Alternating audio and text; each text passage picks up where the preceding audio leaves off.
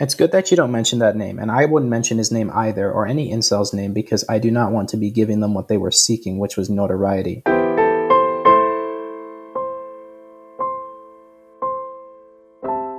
X is back for a sequel, and I think we're going to talk something along the lines of, well, you tell us what's on your mind. So today I wanted to talk about a topic that may be a tad more controversial than the one that I had spoken about before regarding Asperger's and inceldom. And today, it kind of relates to that a little bit with regards to the idea of revenge and redemption in the context of living a good life. But I think a better way to word this would be sort of like one-upping in the context of living a good life, because it's a situation where, in my eyes, every single one-upping is revenge and redemption, but not every revenge and redemption is one-upping. So maybe that's the term that I think would be a little bit more important to throw out there, the idea of one-upping. I like, is that your own term, or is that something that you're picking up off of the internet? I'll admit that is something that I picked up off of the internet when people on Incel Exit told me that I need to get over my obsession of one-upping certain people in my life. Interesting. So is it okay. So unfold this term so I know what I am dealing with here. What exactly is one-upping in your mind? Well, one-upping, I think, is a term that I would use as a way of basically doing things in life that I've wanted to do. And there are 3 particular things in life that will allow me to have gotten revenge and redemption, in the sense that I would have one-upped a lot of people who made me feel like shit in my life, namely the bullies who left me out of things, the quote-unquote traitors, which might be a bit of a harsh term to use, given that some of these relationships were kind of in their early stages, so I can't really think of a better word to use, but traitors, let's just say that, and people who were basically just like on Incel Exit, who basically blamed me and said, oh, it's my fault that I am the way I am, and that it was nobody else's fault, and what have you. And also, there are also some people in life who I want to one-up, who I resent because they represent everything that I could have been if I had it as easy and effortless as them. And there is one person in particular who I will use as an example. Who I will not say any names, of course, but I will just state their occupation and who they are in relationship to me, if that is okay. Yeah, well, whatever you're comfortable with. Okay, but is there anything else that you would like me to clarify? Well, I mean, to one-up is pretty common lingo, so I think I've grasped that, but you've helped situate this in the context of our prior conversation about you feeling slighted, or I'm hearing about feeling, a bit spiteful. Am I right about that? Spiteful, yeah, you could say that. Spiteful, kind of. Well, not kind of, very much hurt, and just very lost in my desires of one-upping. And to be honest, I feel like this one-upping complex might be a side effect of my autism, where the things that I want to do with regards to one-upping a lot of people in life are seen by many as rigid and lacking in flexibility, which again is a very common trait with those who have Asperger's. But that's the full-hearted truth with regards to what I want to do when it comes to one-upping. So yeah, that's just kind of the terminology right there. Okay, I get that much. And one final point of clarity before you sort of give the big spill here. Has something happened recently? It sounds like you're sort of dealing with something painful as of late. Well, actually, something not necessarily that. Here's actually the case. The reason why one-upping has gotten so much more prominent in my life is because, you see, in the past month, I had been going on Incel Exit, which honestly, I disowned that subreddit from my life, because I realized the true nature of that sub, which is a place that people can talk down on incels and gaslight them and make them question everything about themselves, rather than having empathetic discussions with them where they say, oh, you are not more or less deserving of a good life because of what you went through. You do not get to exchange your traumas for something good in life, which, to be honest, I'm sure anybody who has things that I want in life would find it very easy to say that, and who honestly didn't deal with true hardship in life. But Mm-hmm.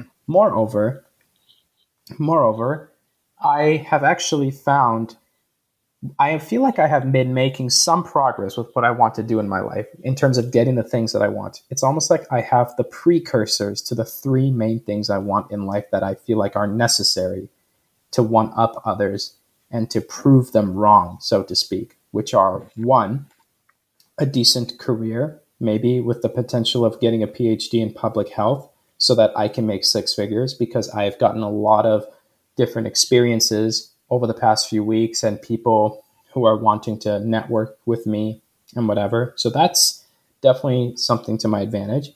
I have, the second thing is a proper and expansive social life that is better than the half-assed one that I had to live with pretty much my entire life, where I had no squad, so to speak, and I just had to be the one to reach out to others and basically force myself into interactions. Otherwise, they would never happen.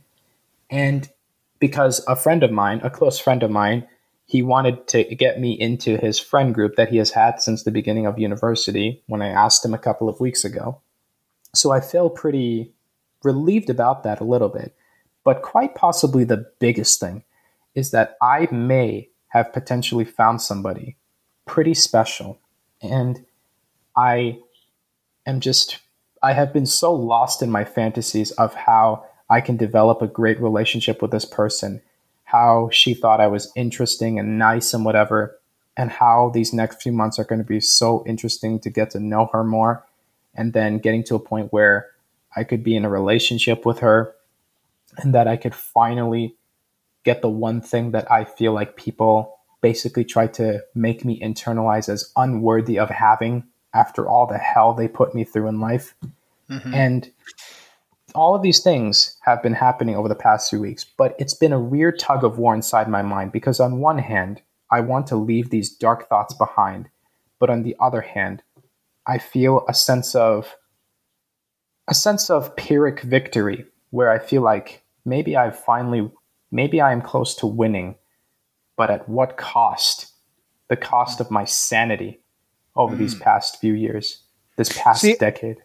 I want to delve in a little bit more about this sort of life script that you're describing, decent career, social life, and especially the idea of a partner. But before we do that, I just want clarity here in our conversation. I mean, do you see this as a safe place to kind of have a discussion, and would you categorize it as empathetic? Of course. Yeah. Okay. I don't get any indication that there is a lack of empathy. So, Or that there's judgment. I mean, it's the whole point of the show is to be able to hear perspectives that are different from our own. So that's a check mark in my mind. That's one good thing. The other thing that I'm just wondering if we're broaching on, and I want to maybe take a side road, or maybe we can come back to it. But following up on inceldom, there's been a lot of press about violence and things that have happened in Toronto, especially a few years ago. I think the person regarding the van attack was recently sentenced. In fact, yes. when you're talking about dark fantasies, like are we broaching on that sort of rage, or help me understand what you mean about losing your sanity? Oh, absolutely. Well, let me make this very clear to you and the audience that I am the most gentle person you could ever speak of. I could never, ever, even if I really wanted to, even if I hated somebody with all of my guts, which there are admittedly a lot of people, I would never, ever, ever take action to doing, something as heinous and as evil and as just insane as that murderer had done. Mm-hmm. And I want nothing to do with him or any of those radical incels. Right.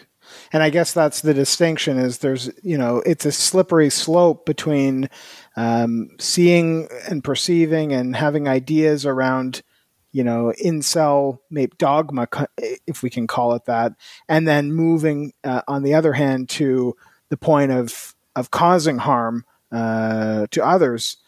Although the argument could be made that you're sometimes, well, as you rightly observed, I think, some harm is being caused within the community. I'm not in the Reddit chats as much these days, but I mean, incels can be pretty cruel and they can be a toxic place. So it sort of leads to a sense of feeling unwell and having, it's no surprise that someone has dark fantasies and then, it escalates.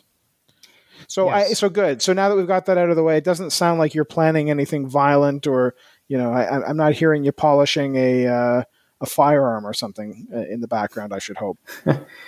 If you like, I look, for what it's worth. Like, I could never, I could never even get one, even if I really wanted to, which I don't. But yeah, like, Canada is probably the last place you could. It's not like America where you just see a mass shooting every single week and whatnot. And so, this concept of one-upping, or even just the idea of revenge, that's still part and parcel of the conversation, though. I think, would it not be said that the fella who I know his name off the top of my head, but I choose not to say it because it's probably not as important. The fella who drove the van, though, into people in Toronto, could it not be said that he was acting out of revenge or perceived spite, or wanting to one up, so to speak, or help me make that distinction, help me understand the difference. To be honest, it's good that you don't mention that name, and I wouldn't mention his name either, or any incel's name, because I do not want to be giving them what they were seeking, which was notoriety. But here's the difference. What he did because a lot of these incels, they have suicidal intent. And they feel that, well, you know what? My life is going to end anyway. I might as well take some people with it. And he was suicidal, this incel who committed that heinous crime. He even at one point tried to pretend that he was unloading a gun so that he could be shot to death by police. And that was his intention. But of course, police did not fall for it, and they completely fucked up his plan.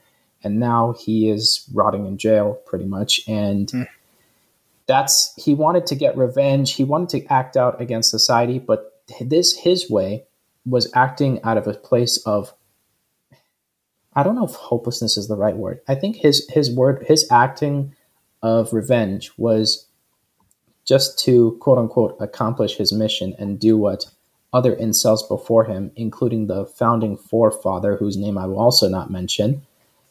But that's reference. I think you're referencing a fella in, I guess it was California or in one of the states, Santa Barbara, yes, right, okay, who I guess was the inspiration, if you can use that word, for the further harm caused in Toronto.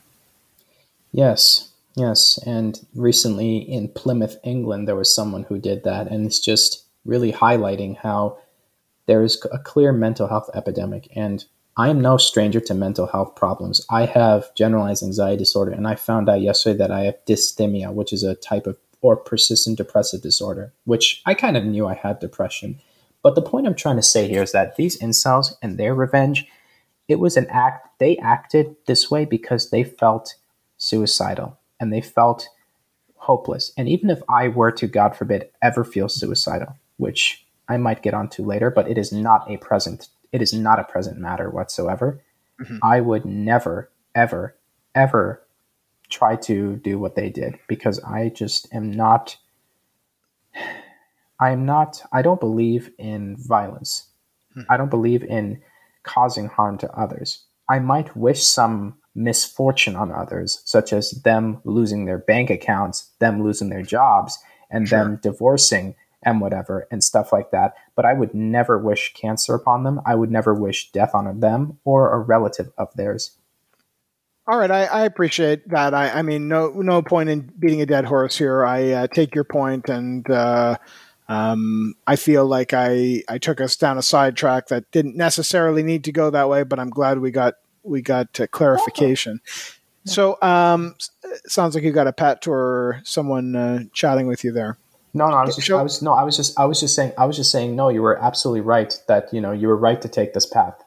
okay, well, very good. Thank you for that. I want to come back to this focus of potentially having found a partner. Well, I hear hope X. So tell. well, if I'm going to tell you about this potential partner, I got to tell you about this one complex that I feel like has been kind of the driving force of my life a little bit, but has also been a curse upon me. And it's it's a complicated matter of how this complex got to be. But here's the thing. One of the things that I want to do in life that is integral, that is vital to my one-upping is to get married before 30. And one of the things that I feel contributed, that followed me after my mind was shattered in 2016, after this mix of terrible bullshit things that people were putting me through in high school and unsupportive parents and just a combination of terrible things happening to me all over the place. I I I It started back in January of 2018 when a peer of mine told me that her sister, who was 23 at the time, was getting married. And to be honest, I was obsessing over that for the longest time because I'm just thinking to myself, oh, people telling me the average marriage age in Canada here is in their 30s. And yet look at all these people getting married, in their 20s, or as I refer to it, at an age that matters, because I'll explain more of that later. But after that, to be honest, I sometimes question why I envied that couple to begin with, because they're not even rich. They don't have money compared to the others who got married at around the same age, but actually have some financial,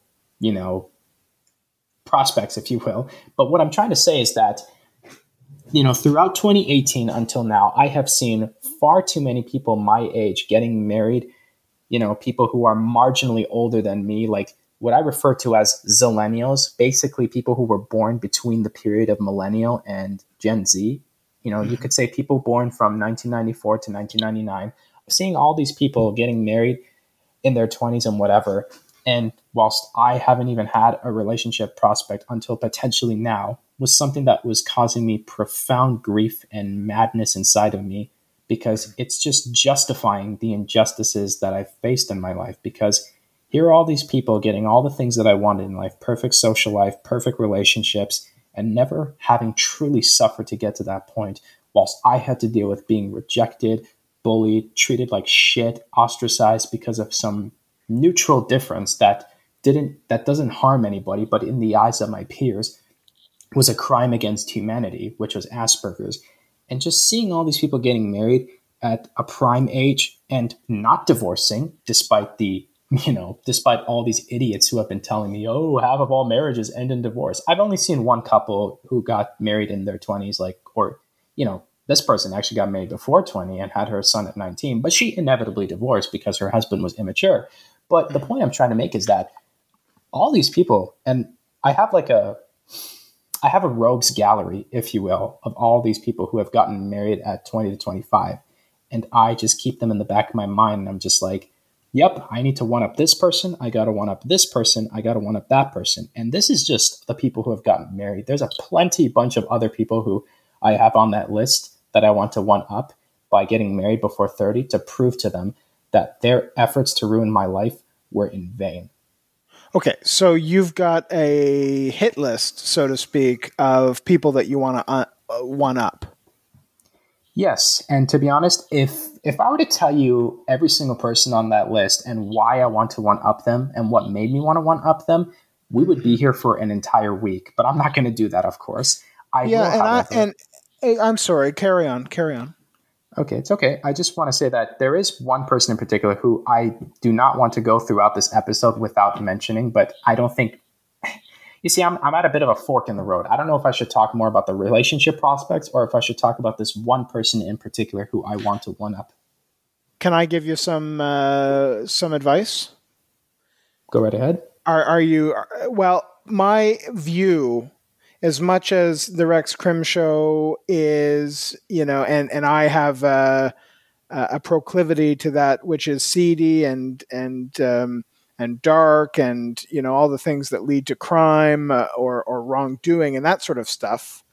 I'm hearing from UX this sense of being hurt, or what I referred to earlier as spitefulness, Yes. and I would like to suggest that this is a matter of perception is projection. And if you should choose to spend our time talking about the person that you want to one up, that's one thing. But I would like to hear more about, the potential, the hope that you have for a potential prospect of finding love, or this person, and troubleshooting ways that, you'll get the girl, so to speak, or the guy, or whatever the case may be. So, if you're at that fork in the road, maybe take the higher road, which might be more difficult, and be vulnerable and tell us about what you want and what you hope for. Fair enough, but I'm not going to talk about I'm not necessarily going to talk about advice and ways to go about this and whatever. I'm just merely going to be talking about the prospects, or at least what I hope to be the prospects. But anyways, on to this person. So this person, to be honest, is quite the four-leaf clover of a person, because she is, one, an attractive woman in my eyes. And it's, to be honest, my standards of what I find attractive are not particularly high. But, then the next thing is that she's, well, obviously single, and good luck finding, attractive women who are single these days. Now, a lot of them happen to be extroverted. This one's introverted, so it kind of explains why she's single. Three, I should say, is that she is not rambunctious. You see, this is a particular group of people who I want to one up. The rambunctious people, if you get what I mean. I wish I could say I do. I know what it means to be rambunctious, but I want clarity again on what you mean when you say wanting up the rambunctious people. Here's the thing. The rambunctious people are the types of people who would, the cool people, the cool kids of high school, the jocks, the cheerleaders. Not that there was a cheerleading thing at my school, but basically there was a lot of cool people, popular people, if you will. The in crew. Yes, I've never heard that term, but I guess if that's what it is, then. Well, I mean, the folks who are popular, the in, the ones who have parties, the yes. Hollywood, the local Hollywood celebrities, so to speak, however you want to phrase it. Yes, yeah, absolutely. Carry on. It's those particular people who I want to one up, because the Chads, dare I say the Chads and the Stacys, or have I gone too far? I mean, if that's what you want to refer to them as, I guess you could say that. But a lot of these guys that I also want to one up, and these women I want to one up, aren't necessarily Chads and Stacys by definition. So maybe it's limited. There's some nuance there. They're not just Chads and Stacys, but maybe Chads and Stacys tend to be rambunctious. Yes. Okay, but anyway, I digress again, and I'm just thinking out loud here, that you're wanting to one up rambunctious folks, and I'm thinking, how is that different from someone deciding to get in a van and one up, folks that they see as rambunctious? Well, one of them forgive me for making that parallel, but yeah, carry on. Well, one of them simply involves taking the life of others, and one of them simply doesn't. And I want to choose the latter, of course, and not the former. But this is also a chance for me to one-up rambunctious people in the sense of like, you see, these rambunctious people, they deemed me unworthy of joining them in their parties. They deemed me unworthy. They deemed me too weird of being cool with them. I tried to get with the cool people in high school, and they deemed me so unworthy. And yet, it's those very same people who, not exactly the people who treated me terribly, but people who represent them, who resemble them in some way, who have been getting married at, in their 20s and whatever, who have gotten the things that I've wanted. And I'm just like, why are these rambunctious people who party and just are speaking slang and do weed all the time? Why are they the ones in relationships? But people who have been called, people like myself who have been called smart and had stuff like that blown up my ass about how smart I am, how self-aware I am, how intelligent I am, who would actually treat people properly, don't have relationships and marriages and whatever. And I wanted to prove that to them, because I want to prove to them that this idea that, oh, you thought I was too weird for you, huh? You thought I was too awkward for you. Well, guess what? Fuck you guys. I got what I wanted anyway, because I found somebody who was attractive and who wasn't rambunctious. And that's kind of the idea of one particular group of people who I really want to one up. Okay. So back to this 4-leaf clover who you find attractive and who happens to be introverted. What more can you say? She also happens to be quirky in a good way, in terms of like, she, according to my friend, lacks situational awareness, but not that it matters, because I'm quirky too, and I'm sure she would understand and give me a chance, unlike people who deem themselves to be so socially skilled that giving quirky people a chance will be a death sentence to their reputation and whatever. But lastly, this person is also wanting to pursue a career that has a high prospect of making 6 figures, namely pharmacology. So if me and her were to be a couple in the future and be married in the future and do things together, me with my PhD in public health making 6 figures, her with her pharmacy career and whatever making 6 figures, potentially maybe even more than me. Not that it matters anyway, because I'm not so insensitive. I wouldn't be incensed if my spouse were to make more money than me. Right. Then me and her could do so much things. We could go to cool places on the world. We could do better honeymoons than these rambunctious people. We could go on better trips. We could buy better houses. We could just have better possessions overall and just engage in the sort of passive aggressive flaunting that these people have been doing and just making me feel like crap my entire life on social media. I'm hearing a match made in heaven here, X, and I neglect to see the problem. What's the dilemma? I'm just scared about how to go about, going with this woman, because I'm not really particularly wanting to go into like what the best course of action is. All I'm saying is that the problem is, well, I'm glad you see that it's a match made in heaven, and my friend is also kind of optimistic about my chances with her. But here's the problem: the thing is, I plan to meet up with her. I only met up with her once, about on the September the 12th, and then I want to. I am planning to meet up with her and the squad again sometime at the beginning of Thanksgiving weekend in Canada's Thanksgiving weekend, which is in mid-October. And then a couple of days after that, me and my friend will go to her salon and just chill there because she doesn't have many customers. And then after that, it becomes a matter of, do I let her know my romantic intentions early on, or do I just take it slowly and potentially let things grow organically? And that's what's been causing me a lot of stress, because not only do I feel like if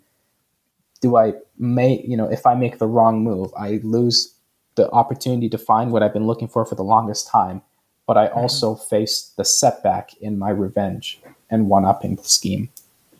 And I forget I'm not sure if I'm seeing or fully understanding the one-upping scheme in context of, having this, having potentially met the love of your life.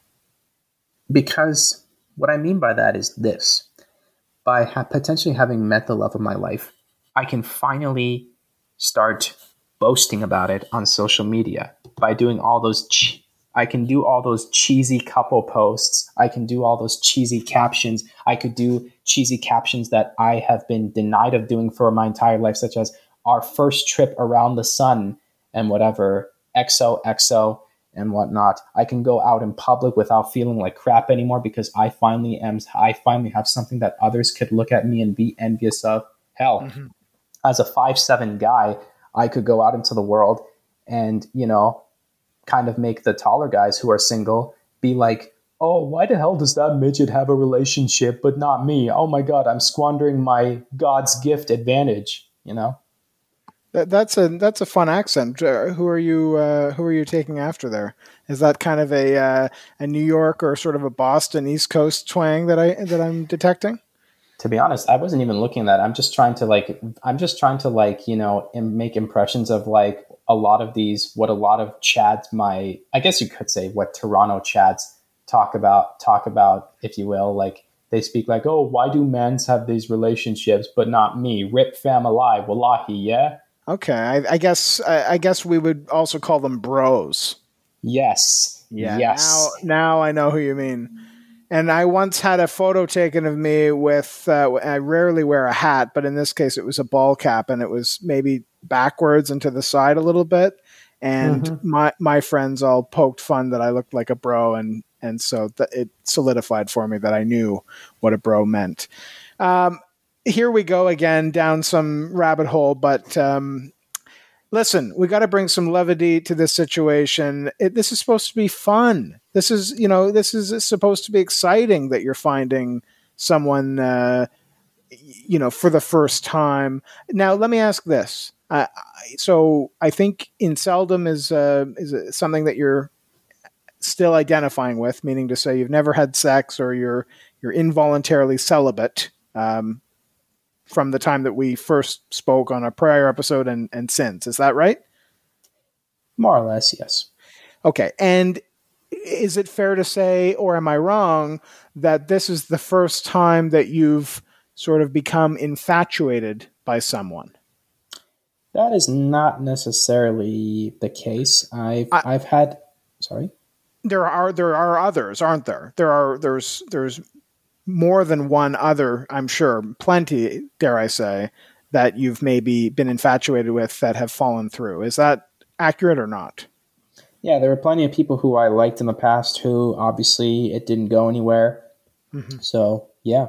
So, and that's kind of helped affirm for you, this losing pattern where you've sort of come to the belief that there's something wrong with you, rather than the realization that you're in fact quite unique and charismatic and a pleasure to speak with. I guess you could say that. For what it's worth, I remember one of the people who I want to one up is this person from a club who deemed me too quirky and weird, if you will, to have a relationship. But, or not to have a relationship, but he basically chastised me for my supposed lack of social skills. And he's a person I want to one up. And he is, it's kind of bullshit that he got to have a relationship before I did and whatever, because of his very ostentatious behaviors and whatnot. Granted, he is a business major. And according to my friend who is also a business major, a lot of them tend to be dicks because they are so up their ass with regards to the subtleties that you need to do in social situations, such as inflection, tone of voice, saying people's names and whatever. Whereas this group of people, they don't care for that. The group of people that I'm talking to, because they're science majors. This woman that I'm interested in is a science major, and she would value somebody who may not necessarily be into being rambunctious and obnoxious. This person isn't. Now, this guy who I'm talking about, he wasn't necessarily a party person per se, but he still was kind of up his ass a bit with regards to how, you need to do this. Being a nice guy is not enough. You have to do this because being nice is not enough. You're too much of a nice guy, yada, yada, yada. Whereas this group they seem to appreciate the fact that I'm a nice guy, because science majors are logical people, so to speak, whereas business majors are kind of up their ass a bit with the subtleties of things, if you will. I'm glad that you went there, because that's exactly where I was going to start directing this conversation to ask you. But before I do, on the topic of nice guys, following up to our conversation on Asperger's and inceldom, did you ever look at that episode again? Like, I think there was a reference about Dr. Robert Glover's book about No More Mr. Nice Guy, which I found profoundly helpful for anyone listening in, if you've never heard of it, check it out. No More Mr. Nice Guy, Dr. Robert Glover, and maybe I'll link it again. Is that something that you ever looked into or are familiar with at all, X? I looked into the summary of it, because I'm just not a person who has the time or the patience to go through the tediousness of looking at entire books or listening to audiobooks, if you will. Sure. And different strokes for different folks. I mean, this book happened to hit me at just the right time, and it was I think it was profound, and different literature might have that effect on you in a different way. But so anyway, that's my plug for No More Mr. Nice Guy. But I wanted to steer this conversation towards the idea of objectivity and subjectivity. Maybe we talked about that before. It's certainly a theme that I've explored on and various topics in previous episodes. But I want to just make this observation for you, X. I'm hearing about this life script that you've created for yourself. I hear about, needing a decent job, which is kind of a subjective perspective. Although there's an objective aspect where you say 6-figure sum salary, and then, so there's this balance between objective and subjective. You say you want a proper social life. Well, who's to say, where's the objectivity in determining what is proper here? This is a subjective perspective. And the same about your four-leaf clover, whatever her name might be, this sweetheart that you call attractive. That's not something that's not something that you can objectify, I don't think. So what I'm wondering is, I guess I'm trying to make sense of the sort of life script in context of what is objective and what is subjective. I think you probably do better with targets that you can meet that are objective. Is that right? Maybe so. And the subtleties, as I recall from our previous conversation, and nuance is something that you more or less struggle with. I guess just in the context of like having to do all these stupid games of like, because it's not enough in this world to not be I am pretty good with regards to not being an active problem in social situations, but to all the high school people in my life, that was never enough. For this guy from this club that rejected me like trash, it wasn't enough. So, yeah. Well, I mean, I'm just hearing these objective markers like 6-figure sum or being married before 30, I think was another one that you'd said earlier. Yes. And I mean, those targets be what they may, I guess the question is evaluating how important they really are to you. And if you happen to be married at 31 instead of 30 or 40 instead of 30, in the grand scheme of things, is that so, is it so important if you're making just under $100,000 a year? You see my point? And so there's a graduating scale here. I'm also kind of wondering about, so, let me just finish on that question then. So, I mean, are you amenable to adjusting the goalpost a little bit? Or are those hardened objectives that you've set for your life script? As difficult as it might be to say this, and as tragic as it might be to say this, those goalposts are there, and they are stuck there, and it's going to take a lot for those goalposts to ever become flexible, because I feel like those goalposts were there after all the hells I went through in life. If I didn't go through those hells, these goalposts wouldn't be there. I hear you. So they're pretty much set in stone and kind of non-negotiable in your mind. The only thing that could negotiate them is if, which is unfortunately something that may or may not happen in the time frame that I want it to, Mm-hmm. is if the people that, if enough of these people who got married in their 20s divorced, just as an example.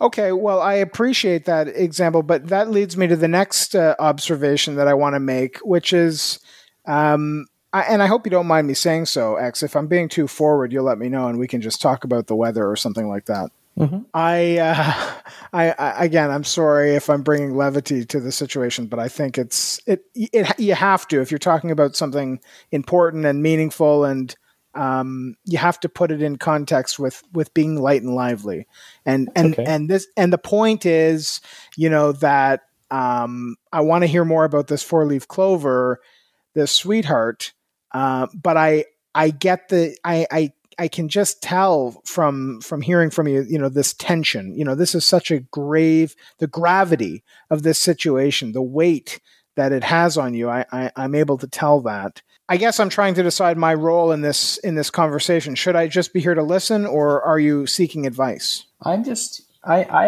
wanting to speak to a lay person about this and just maybe get, hear some questions and, hear some alternate perspectives and just be able to vocalize what's been on my mind, more or less. Right on. Well, you're in the right place. And if it's okay, maybe I can give you some advice or try to share some insight so that whatever this is that we're doing here is meaningful. My question right now is, how would you describe ego?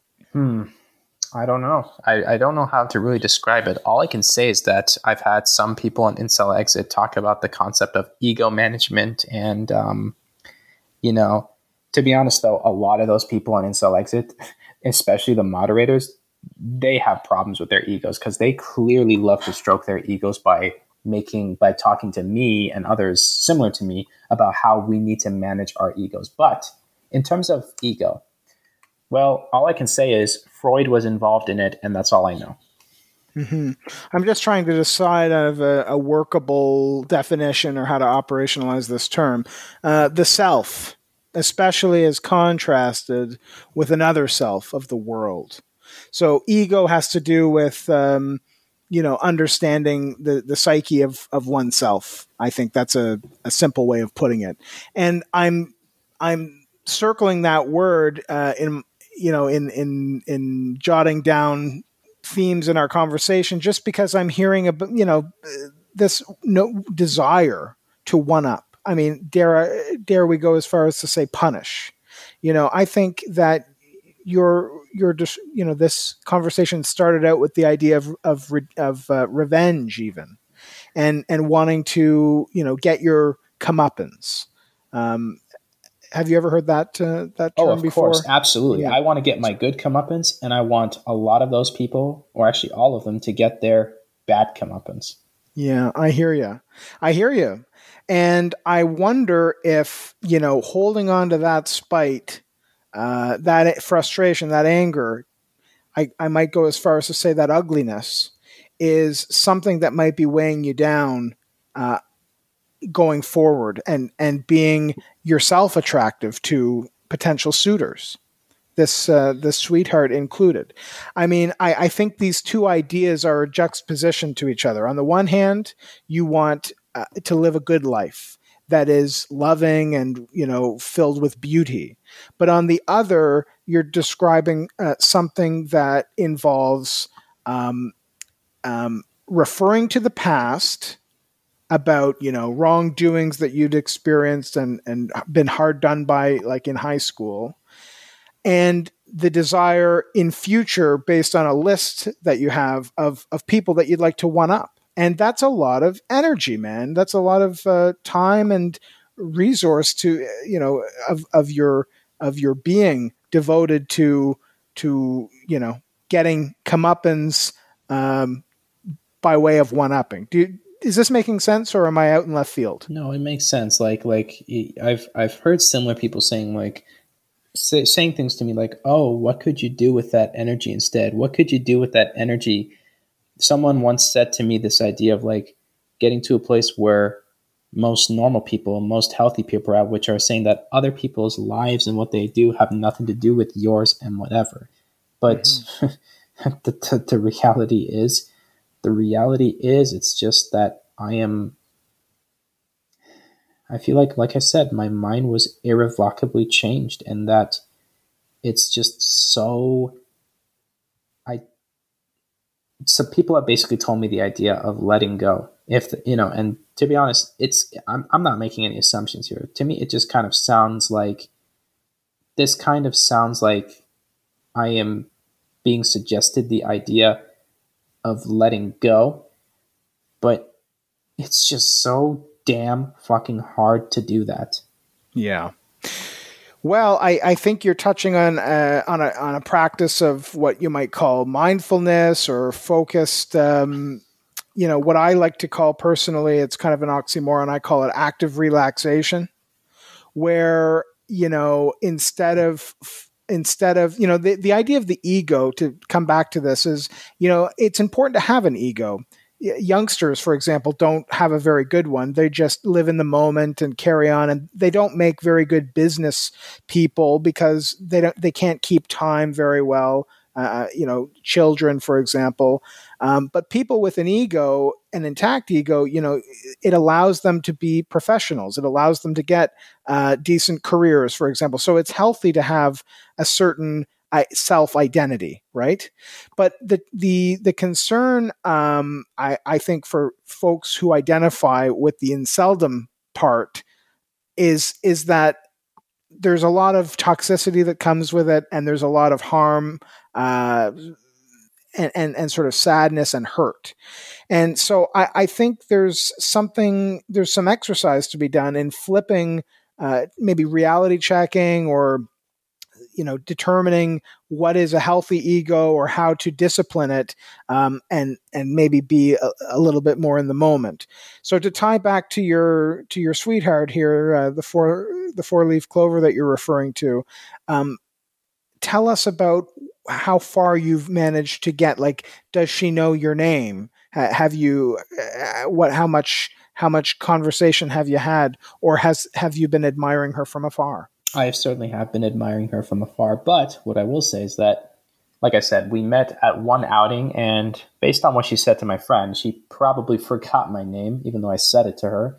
But she'll probably remember it after I talk to her again in the second outing. But yeah, I've been admiring her from afar, but I've also been stressed as fuck because I'm just trying to be so fucking cautious about screwing this up and whatever, because I feel like a lot of relationships in my life, or potential relationships, were ruined because of just the slightest fuck up. Well, here's the thing. The idea of objectivity and subjectivity is that you're not going to be able to guarantee that what you want to land well with her can objectively be met. I mean, the attractiveness here is a subjective thing, okay? And so if you want to quantify it, then on aggregate, of all the people out in the world, there are some that are less or more likely to be compatible with you as the unique being that you are, for whatever needs that you have and whatever needs they have. I mean, it's a dance, it's a balancing act, and it's one of subjectivity.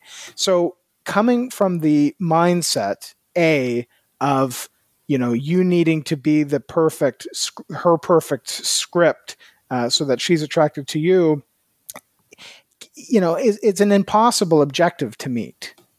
And to punish yourself with an ego that says, I mustn't lose this. This is the one I have to. I mean, there's a tremendous amount of pressure that I'm hearing being placed on your own shoulders, none of which means anything until you go up and say, "Hi, my name is so and so."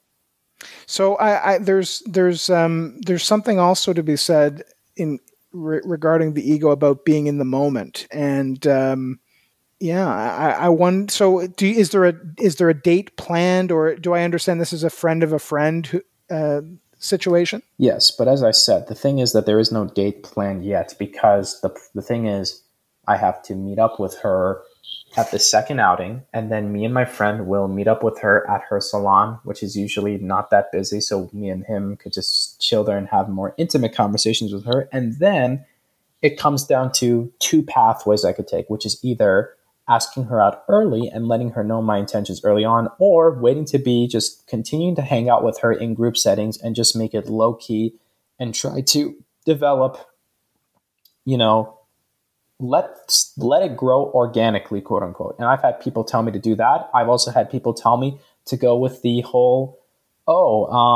just let her know your interest early on after this week, if you will.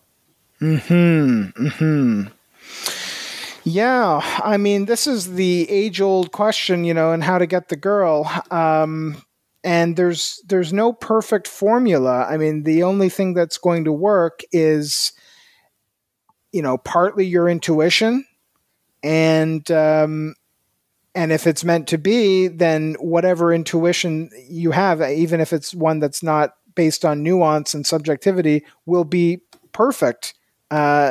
If she's compatible. So, I mean, you also hear about folks that get stuck in the friend zone, so to speak. But what we're talking about is being brave, being vulnerable, putting yourself out on the line. And the only way you're going to be successful with this one is by doing something you've never done before, by standing out and being, from the charisma that I'm observing in our conversations, you're going to be able to do that no problem, X. But be prepared, for being turned down as much as you need to be prepared for victory. I mean, you don't get the gold without the dragon. I mean, I don't know. I think I might go with what one Reddit user told me. And then again, and she's also a married person who followed a similar formula, the idea of just getting to know her and, taking her out every now and then, but just letting things grow organically. Again, that's a bridge I'll cross when I come to it, but sure. All I'm saying is that this might be my greatest possible chance for not just the one thing that I've wanted in life that I was made to feel that I was undeserving of after all the things that people did. But like I said, just finally get the start of my happy ending that I feel like I deserve after all the hells that I went through. Well, I mean, the day we stop learning is the day we die. And the biggest work, I think, to be done or learning is one that's interpersonal and has to do with becoming a more complex being.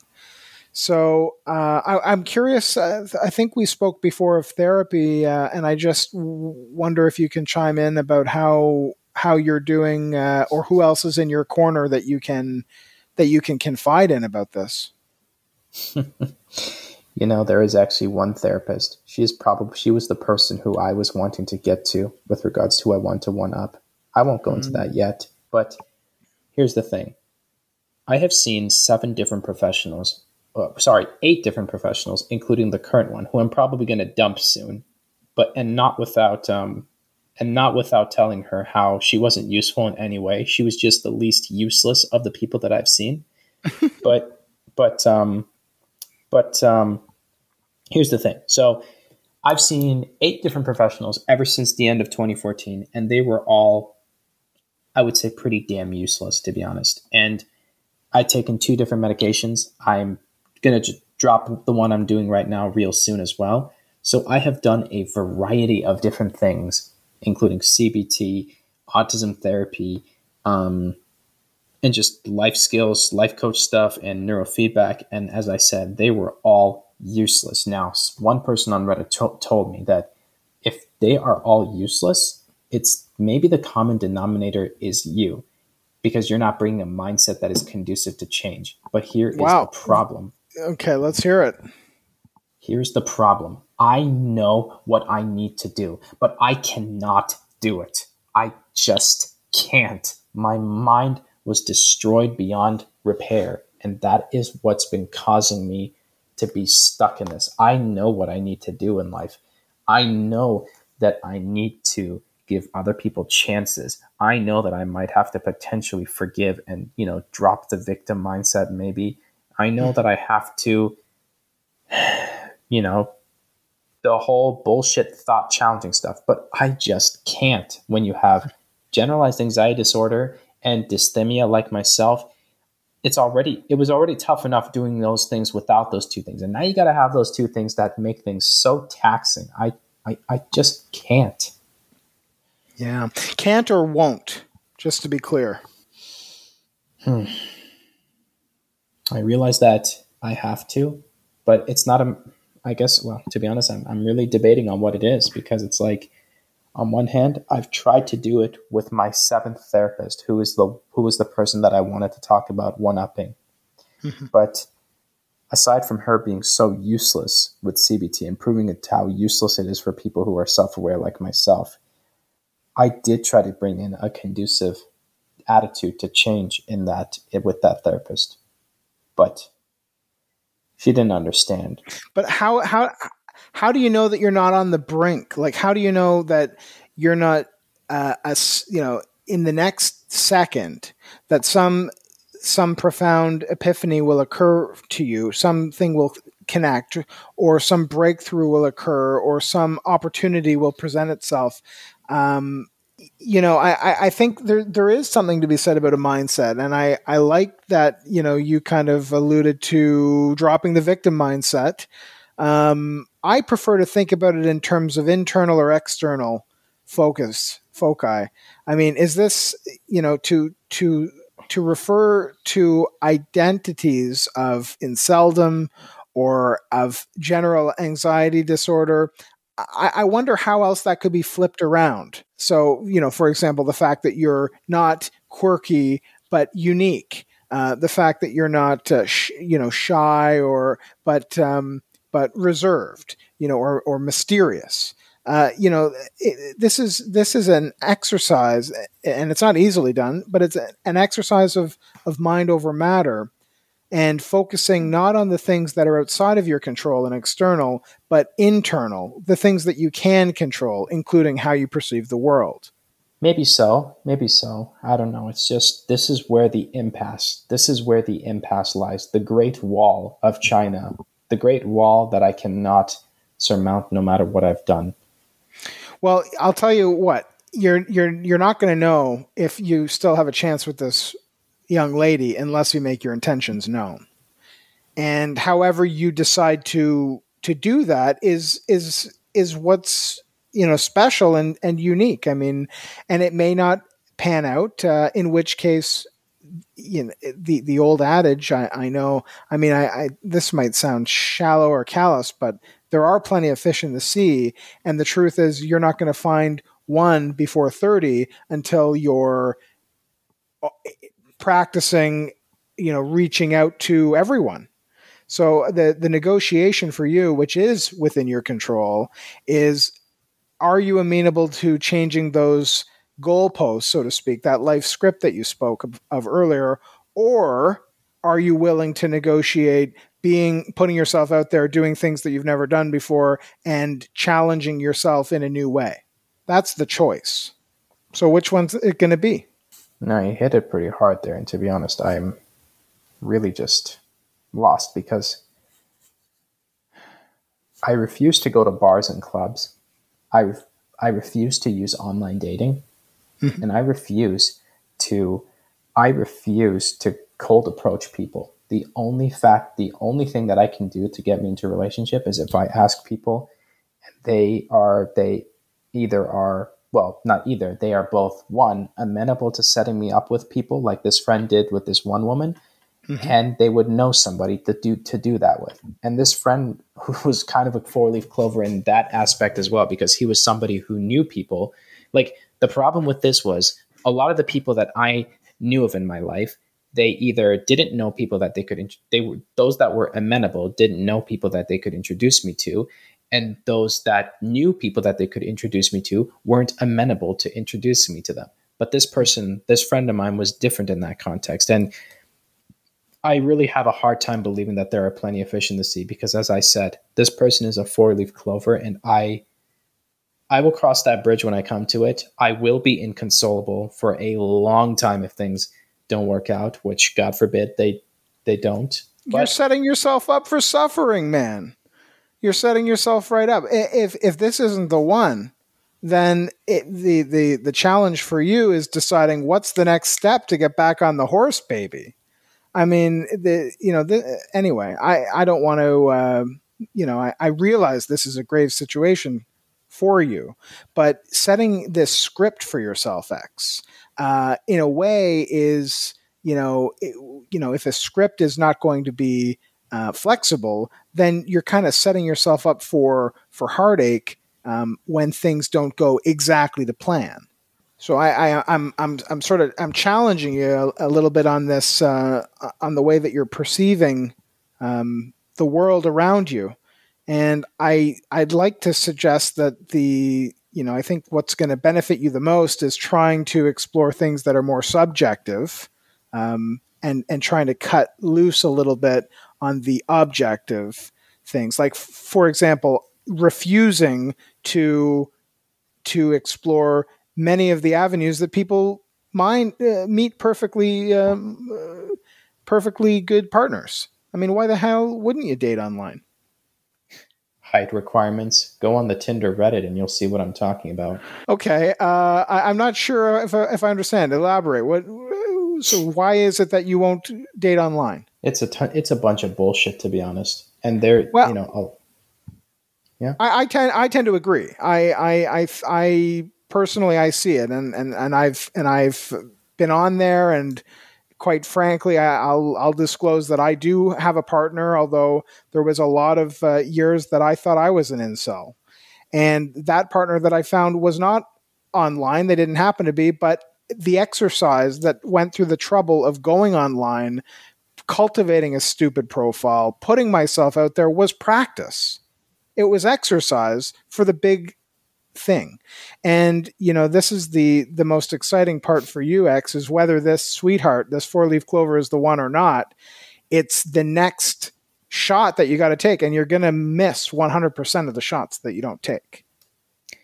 I never said that I wouldn't take the shot of asking her out. The thing that I said is that I'm not going to try to rush it early on, because it's like I was thinking about doing that, but after somebody on Reddit said, you barely know this person. If you do that too early, you will diminish your chances. And I just want to take her word for it, because after. So what are ways of increasing your chances then? If asking her out immediately is going to diminish, and I don't think you should do it right away. I think you should be cool as a cucumber.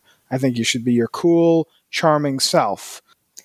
And I didn't get a chance to finish what I was talking about with Tinder. Like, go on Reddit and you'll see people posting screenshots of women asking guys, how tall are you? And then the classic, oh, how much do you weigh? But then guys are the assholes when they ask someone how much they weigh, which is something within their control. And whereas, oh, I just wish guys could grow a little bit more and whatever. That's the bullshit that I'm going to have to go through. And a lot of online stuff is all about hookups and not about legit relationships. And bars and clubs are also the same thing, where there's rambunctious people who want to beat up each other and whatnot. Yeah. Well, I tend to agree with you that, these dating sites they're just hookup situations often, but not always. And, I know of examples where wholesome married couples, have met online and that sort of thing. So, yeah. Anyway, I've been monopolizing and maybe trying to fix this situation too much. Although I do want to see you successful, and I'm thinking there's going to be a third part where you might come back and share all the progress and the good that's going on.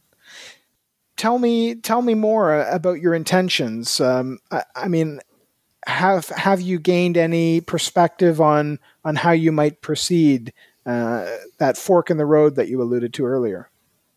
As I said, it's one person, it's like I'm at a point where I have to, like I said, going to that outing and then visiting her at her salon just to get a chance to talk with her more and let her know my name or get her a chance to know who I am and whatever. Those things are just a given. But the fork in the road, like I said, is deciding whether or not I should ask her out to do something between the two of us, or wait till the next group outing and just just hang out with her in general, just in group settings, so she can get a chance to know me. Because for what it's worth, that Redditor said that the friend zone doesn't exist.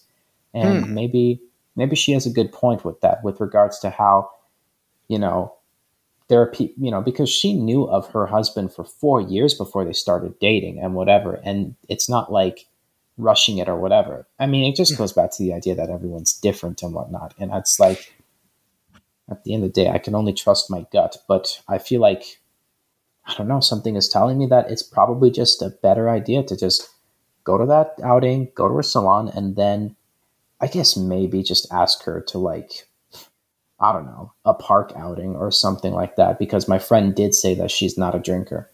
Sure. I think you're doing, the usual due diligence. You just want to get close. You want to get to know her. Yes. And I think that's totally the natural first stage, and it's already coming to fruition for you. The challenge I'm hearing is, just finding a moment to be present, so that, you're not living a little too much in your head, catastrophizing or trying to think of every contingency. Because there's nothing less sexy than being caught up and stiff and now I've walked myself into a trap here. I pun intended. Of course, being stiff can be perceived as being sexy, but I mean, as a character trait, you don't do you see what I'm saying? You want to be fluid, you want to be funny, you want to be quick and witty.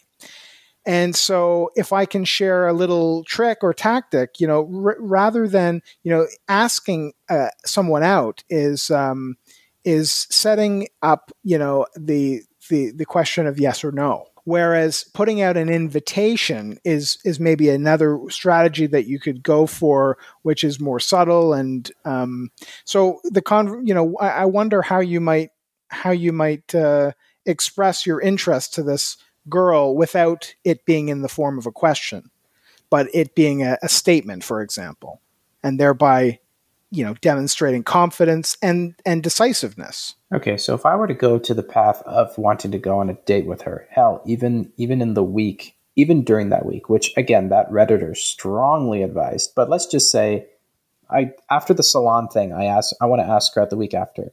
So if I were to word something like this, I would say, hey, I thought it was really nice seeing you in the week. I think you're really cool and interesting. And I think we should go to this place, and because they got some really nice waterfalls there. Right on. But it's like, yeah. I mean, it's easier said than done. But less is more, and paying compliments can go a long way, and using statements rather than, I mean, of course you need to ask questions to get to know the person, but you don't want her to be in a spot where she will default to the answer no. You want to assume sail, as they say. Assume that she does want to go out with you. I mean, if this is the one, if this is meant to be, then it's already clear to the two of you. She's just waiting for an opportunity that you're going to present to her. So instead of saying, and again, this is all hypothetical, but instead of saying to her, hey, it was really nice speaking to you. You thought you were really cool. I was wondering if you wanted to go to this place sometime next weekend. They got some really nice waterfalls. That's probably not the best thing, because that's kind of a yes or no thing, right? Yeah, yes. I think there's room for improvement. So what would be a more refined way that you might go about making that statement? All right. Well, I guess I would say first part should be the same. I was like, hey, hope everything's well. It was really nice seeing you that week. I think you're really interesting, and we should hang out sometime. I know a place. I found a place over there that's got some really nice waterfalls. Maybe, well, actually, if I said maybe we could do next weekend, that's like doing that. I think we should check it out sometime soon. Probably Perfect. next weekend. All you're doing is planting the seed. You're planting the seed here. You're making it available. You're putting it, the ambiguity. How about I put my number in your phone? I mean, now I'm just having fun with it, but absolutely, you don't have to justify the fact that you think that this person's attractive. I think it's perfectly well, and it's going to be well known by you just making the statement. I think you're pretty cool. We should hang out sometime. I think you're pretty cool. We should hang out sometime. All right, I'm going to write that down in my notes. There you go. And you took the low tone there. It sounded, I mean, you're not my type, X, but it did sound pretty sexy.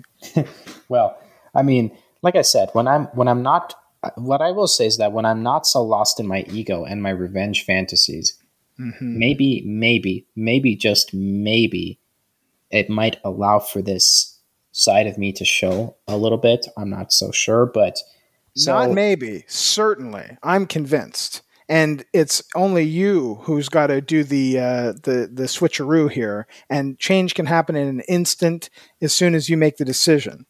But I'm certain of it, and with you, it's just going to be a matter of practicing it, and soon you're going to master it, I'm sure. So, just to reiterate, if I were to want to ask her out sometime, I would say, "Hey, it was." Hey, Y, I'm going to call her Y. Hey, Y, I thought it was, hey, Y, I hope everything's been well. Everything's been well. I'm just typing this down as well, just so that's why I might be repeating myself. Hope everything's been well. I think it was really nice seeing you. I think, to be honest, I think you're pretty cool, and we should hang out sometime. Perfect. So long as you're not reading it. Or how about this one? Write this one down, X. Hey, Y, I'm X. I'd like to meet you on an axis sometime. No. That's something I'd expect at a bar, to be honest. I know, that's terrible. It's an inside between you and I and anyone still listening to this to this session. Of course, her real name's not Y, and I don't think your real name's X either. So that joke won't fly. Don't write that down. Clearly, no. that would almost be a sure way of heartbreak for the rest of your life. Oh yeah, sure. I think you've got big things ahead of you, X, and it's just a matter of fortitude and shifting that mind. I'm glad that we didn't turn our time together into a revenge porn situation where you're just fantasizing of all the things all those comeuppance you'd like to get at the expense of someone else. You're far better served, I think, channeling that energy towards helping yourself to exactly what it is that you want, and being kind to yourself and flexible about that script that you've written for yourself, man. Well, the flexibility on the script is something that will probably have to be addressed, with others in due time. As of right now, it's still kind of in the back of my mind, and there are still some residual things, but I will think about it a little bit more. But in the meantime, I'm going to just try to not let. I think what it's worth. One of the things that has been added to this feeling of not working out, even though I wanted to as well, is those internalizations that I feel like were a result of the things that people had done to me, and just not. Maybe this goes back to your subjectivity, objectivity thing. I don't know, but it's like I feel like that Redditor who I was talking about, who gave me that advice of taking it easy with her, was also the person who said to me, like, making this about how it's not going to work out. That's just your depression and negative internalizations talking, trying to take control. Don't let them. Yeah. And that's also the ego too. I mean, if it's true that you've adopted an identity around inceldom and, anxiety and dysthymia, that's a new one that I've heard. But, adopting these, what is dysthymia? It's just it's another name for persistent depressive disorder. Okay. And they might be part of you, and they could be a part of, something that creates drive within you. However it is that you choose to harness it. But creating an identity around it could very well slow you down, and that's tied to the ego. And I'm suggesting you let some of that ego go. You've got to find a way to become present, focus on appreciating the subjectivities of now, and say farewell to the old self that was, setting yourself up for failure, and say hello to the guy that is going to get you what it is that you want to get in this life. So this sounds like a self-help, but we've turned the Rex Krim show has taken a different direction this episode. But I want to tie it back to something because there's a bigger picture here. I think your initial intention coming on this show was to talk about something else, the idea of one-upping. And in summary, where would you have taken that conversation if I let you? I would have talked about, to be honest, I would have talked about the people who I wanted to one-up and why, and how by doing that, how by getting married at, to be honest, I'll say this now, just, like one of the things that I want to say that that I can say now is one of the things that I fantasize about is, to be honest, I know this would never happen at any wedding whatsoever, but at my hypothetical wedding at hopefully 27 or 28, I could say, I sometimes dream of being able to say to those in my life who wronged me and whatever, who tried to prevent me from getting what I wanted, and those who, in my eyes, didn't suffer enough to get the things that I wanted, I would say to them, you guys tried to ruin my life.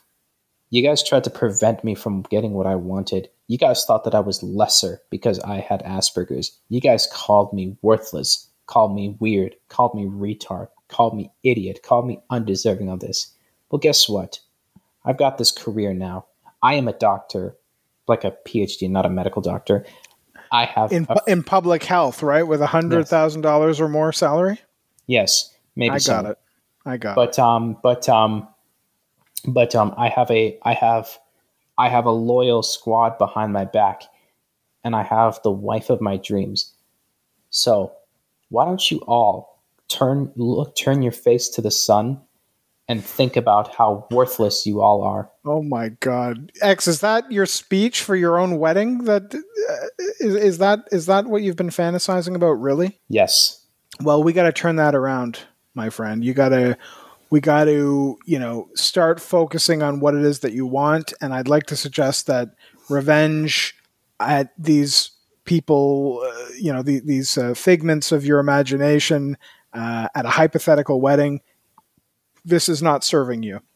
You've got to start focusing on what it is that you want. And what you want is a 4-leaf clover. Yes. You've got to set your sights on the important stuff. And revenge can be petty. I can only imagine if I let you tell me what you were going to do to your therapist, what would that look like? If you want to one-up your therapist. I would just say to her, I understand that you've never truly suffered in life and that you got positive reinforcement your entire life because you were attractive. I totally understand why you would be able to say that the world cannot be against someone, given that it was never against you. If it was against you, you would never have been able to get a proper social life, get married at 27 and get your PhD, make 6 figures, and go from new worker to senior clinical director in only 10 years. I earned the things in my life and you never did. Turn your face to the sun and feel the wrath of Allah for your disgrace. Well, I hear a lot of I hear that spite coming out again, and I'd like this is a bit cliche, but I'd like to suggest that love is what will last, and the hate is something that's going to just it'll be your own demise. There's something to be said here about one-upping, and to tie it back to examples we made of with the incel fella, the countless atrocities that have happened, where they've arguably tried to one-up the people that they've felt slighted by. Mm-hmm. And that has to do with punishment, and what you're describing to me, X, is a desire to punish those who have wronged you.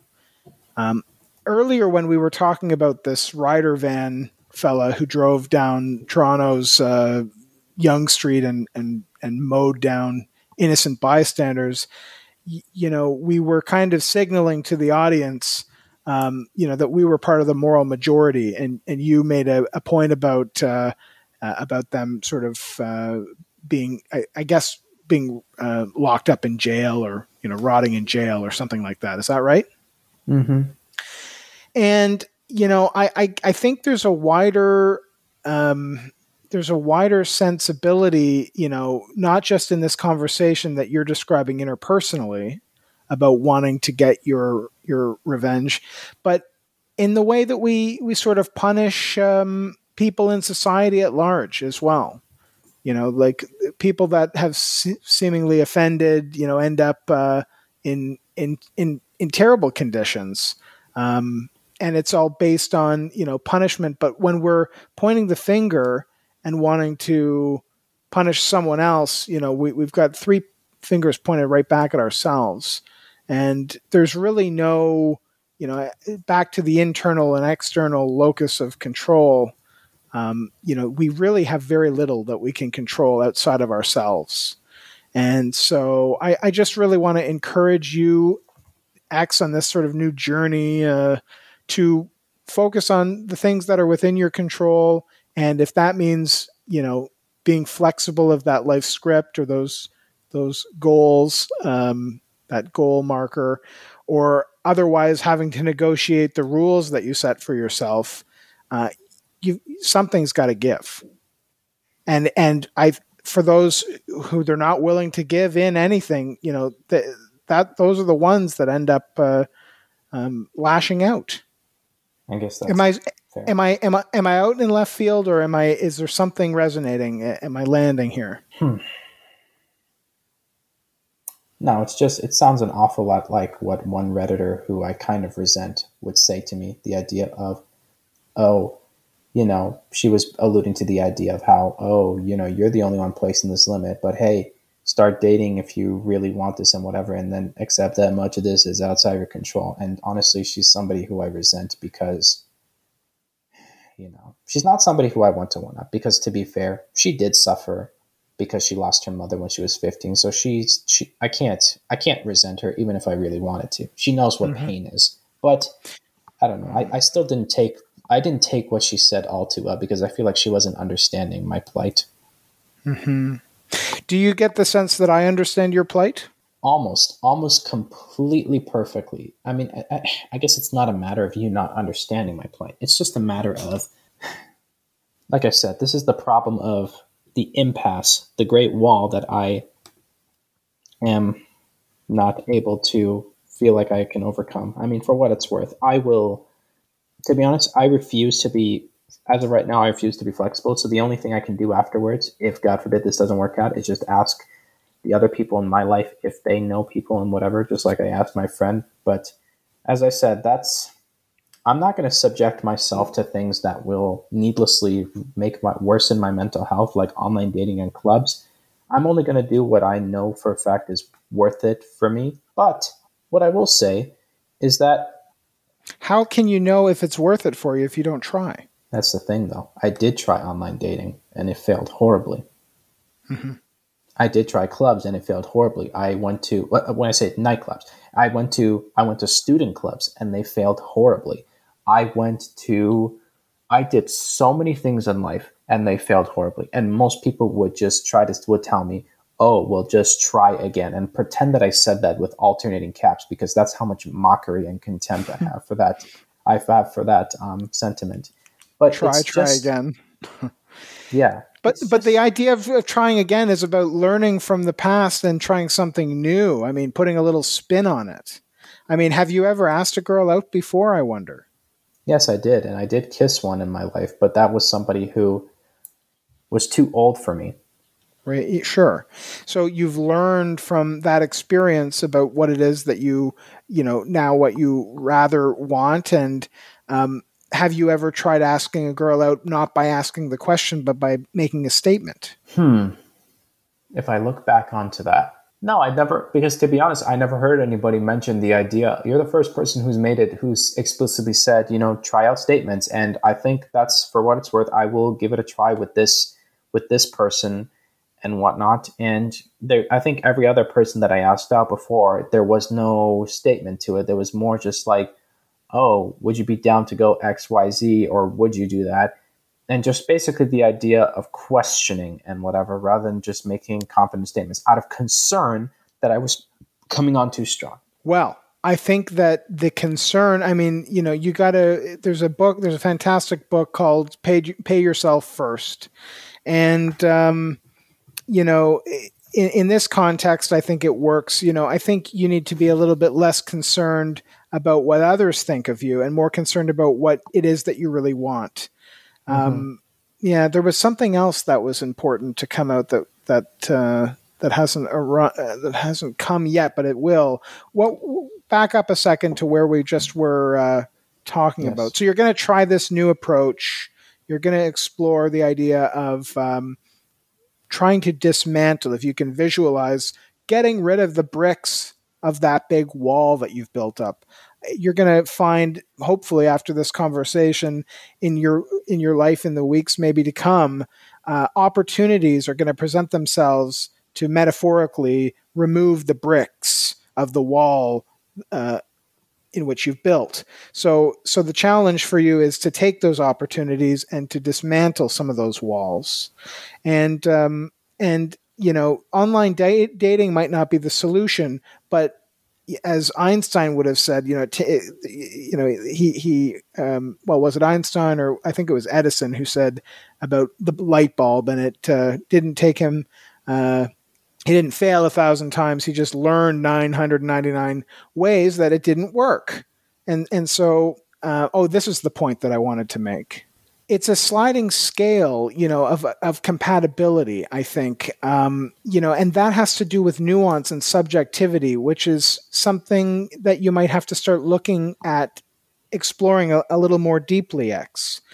It isn't necessarily objective whether this is the right one or not. It's a question of how compatible is this person. I mean, dating isn't so much you, if we can flip it around, it's not as much you wanting to woo her and win her over as much as you want to interview her or try her out to know if she's the one for you.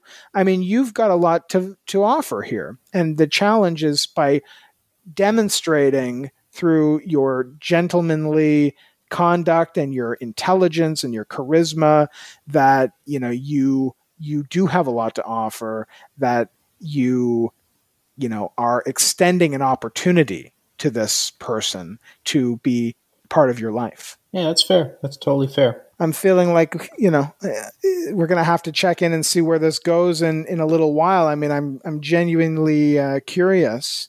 And like before, I was so enthralled and delighted to have met the stranger on the other end of the line. I left an open invitation, and so that will remain. You're always welcome on. And I'm not just saying that because I'm afraid that you're going to try to one-up me either. I would never one-up you.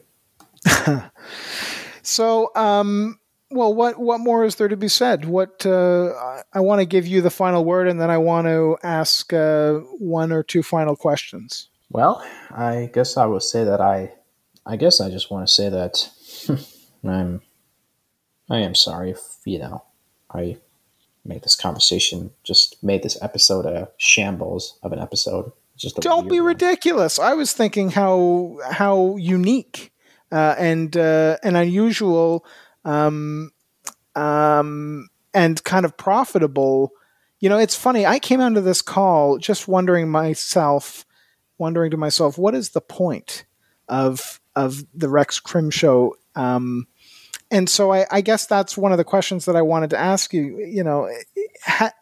Is there value in it for you? Of course. And if so, how? Well, first of all, it's just good to speak to somebody who actually is genuine and not. I don't get this feeling that you blow smoke up my ass, unlike so many other people in my life. But I guess also just to hear other perspectives, which is totally fair. And hey, I got something at least. I actually did. I mean, aside from the conversation, being able to put myself up, make my voice heard. I also got the idea of trying out statements and not using questions when asking someone out. Yeah. I think I might have got that from the book that I referenced earlier, No More Mr. Nice Guy, or maybe it's somewhere else.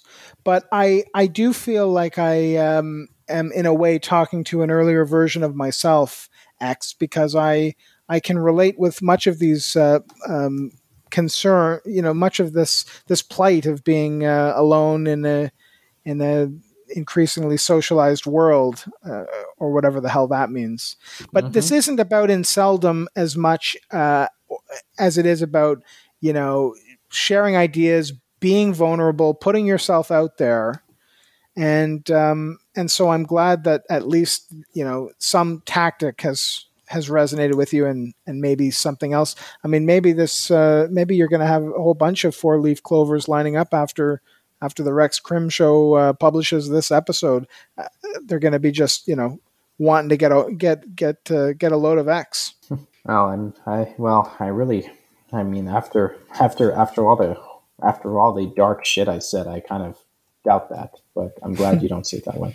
Well, how do we flip it around to see the light? I'm not sure. Like, I guess all I can say is that those things were not the words of weren't the words of my inner. They weren't the words of my true self. They were only the words of somebody who was just in a state of utter hurt and didn't know what else to do. Now I'm hearing honesty. Now I'm hearing you. So let's create a space for you now to try it out. I mean, in a way, you're being intimate with me, as people do when they're in therapy. Intimacy is also on a sliding scale. I guess I feel like, in a way, you're opening up, X.